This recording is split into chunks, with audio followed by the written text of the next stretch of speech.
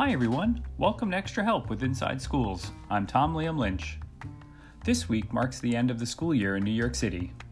And with the end of the school year comes the end of this season of Extra Help. In this episode, I want to reflect briefly on our first season, lay out all the unknowns facing families with the new school year just 2 months away, and give a little glimpse into what's up next for Inside Schools. We started Extra Help to help families manage all of the unknowns that came in March when the DOE transitioned to online learning.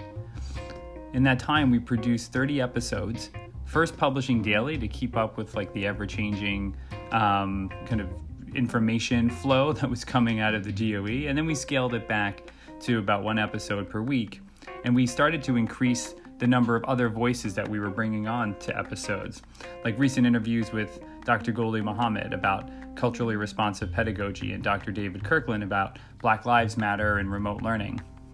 You might remember too that we also talked with teachers like Chris Boyd and Caitlin Zwicky, industry experts like Cricket Hines, and we fielded calls from parents like Chrissy from the Bronx.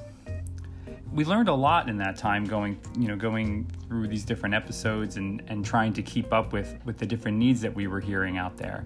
And one of the things that we learned was that just the quality of learning experiences when it came to remote learning, that the quality just varied super widely across the city and across schools.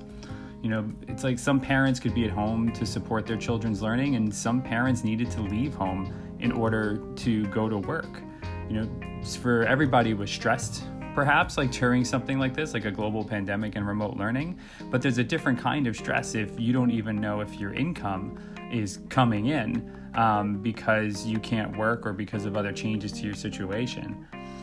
We saw that some teachers in schools really embrace creative models of teaching online in ways that seem to deepen their support of individual students.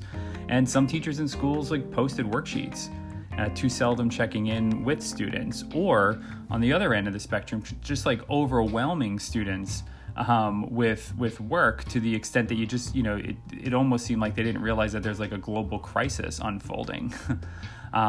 We even published a report recently that you might have seen online or in some different communication channels that looks more closely at the city's response to COVID-19 via remote learning. And I'll put it in the show notes. And we interviewed 37 stakeholders, in-depth interviews. We reviewed the research on K-12 online learning and also on culturally responsive and sustaining education. And then we kind of pulled all that together and said, what are recommendations then for city officials, DOE officials, school and district administrators, and also for families? And I previewed a little bit of that in last week's episode. And our recent report confirmed a lot of these things that were kind of coming through to us through the podcast and through other channels, in our work. And that's just, again, that, what remote learning did is it really, it shone a very bright spotlight on the inequities that were already kind of baked into the New York City public school system, but now it made them, really unignorable. We also saw over and over again that while many people might want something like regular full-time school to start in September, I know my 10-year-old would love for that. He just wants to hang out with his friends. It's just not likely to go down that way. If you listen to the messaging from elected officials and you read between the lines of their reopening school survey, which if you haven't filled it out is something I strongly recommend that you do. When you read between the lines of the survey and you listen to their messaging, they're planning to have some sort of alternative model of schooling in the fall. And maybe it'll just be September, maybe it'll go through December, maybe into the rest of the year. But it's, there's all signs are pointing to the fact that in the United States, in New York and New York City, from a public health perspective, it's just going to be quite unpredictable, and the school system has to prepare in advance for what it is that how it is that students will be going to school.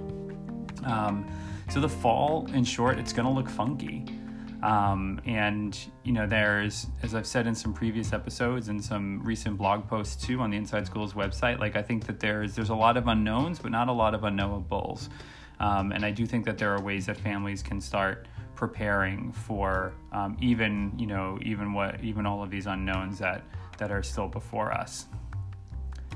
Now, between the changing needs of families amidst the pandemic and also the increased energy calling for real change to make the education system more equitable as Black Lives Matter is spread across the globe, the team and I at Inside Schools have started planning some major initiatives to work on this summer and then to launch in the fall.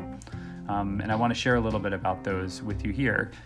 You as a listener, just as an aside, you as a listener to this podcast are really special to us. You're not just going to the website in order to check out, profiles on schools, and you're not just subscribed to the Facebook, or the newsletter, and maybe you open it up now and then. But if you're hearing this message, it means that you're like a super, for lack of a better term, like a super fan, right? You're someone who's super engaged with us, and so giving you a little bit of a preview in terms of where we're going is it just feels right.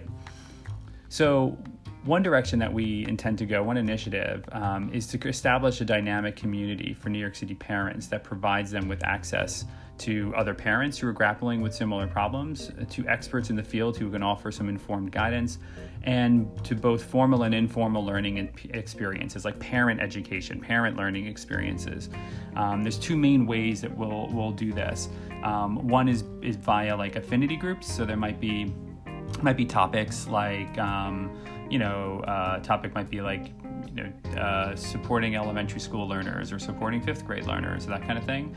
The purpose of the affinity groups, it's topical in nature. It's about specific topics where parents can convene and can exchange information.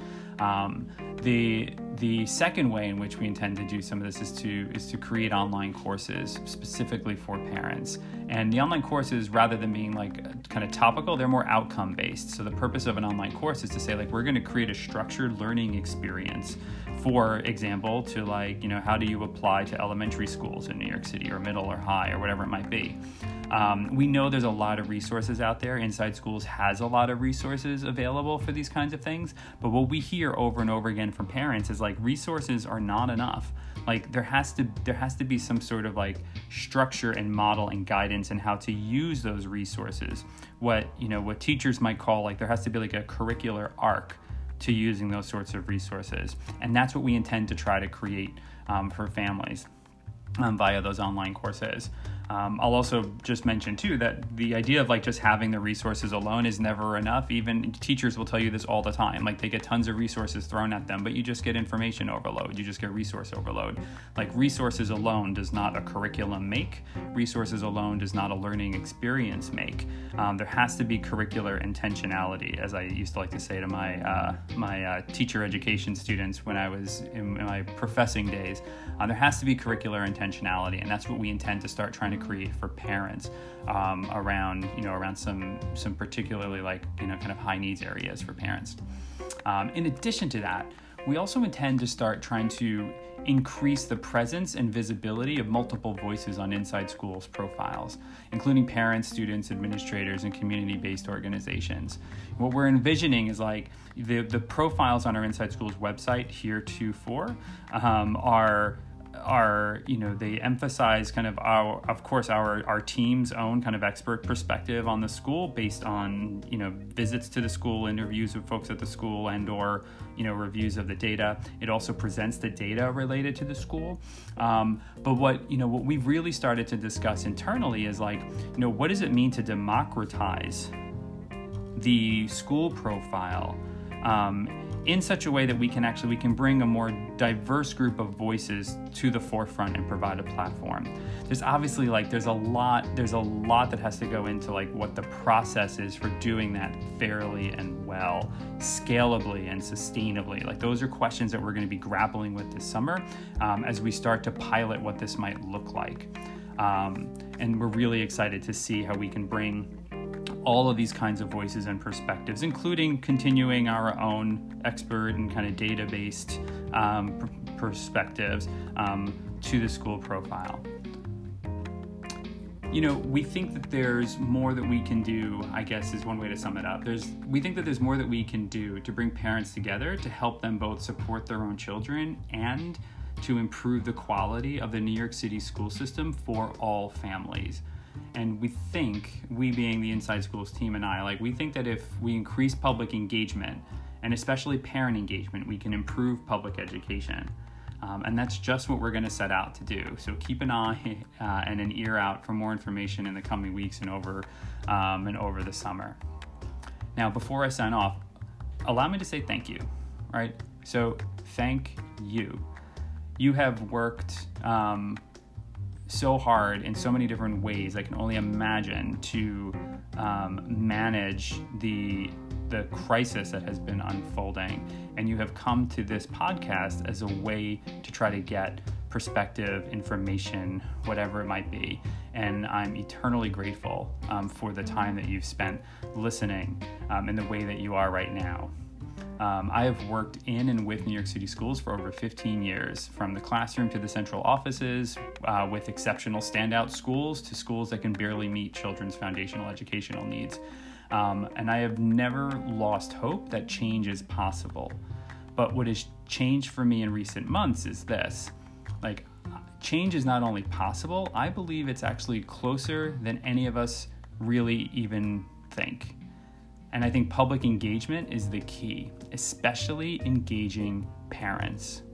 So please know that your support by listening to this podcast is so much appreciated, and it's only the beginning. That's all for this episode and this season. But our engagement doesn't have to stop here. I'm not even going to go back and edit that one. I'm going to leave you there with a slip up on half. Throughout the summer, you can visit us at InsideSchools.org for independent reviews of city schools, and you can sign up for our newsletter. The newsletter will be a little less active, as will our Facebook page and Twitter. It'll be active, but just maybe a little less so than you might be used to. You can also always leave us a voicemail question via our podcast homepage. Finally, please consider subscribing to our podcast so you know when our second season launches.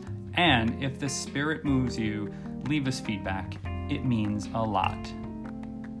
Until September, I'm Tom Liam Lynch, and I'll see you online.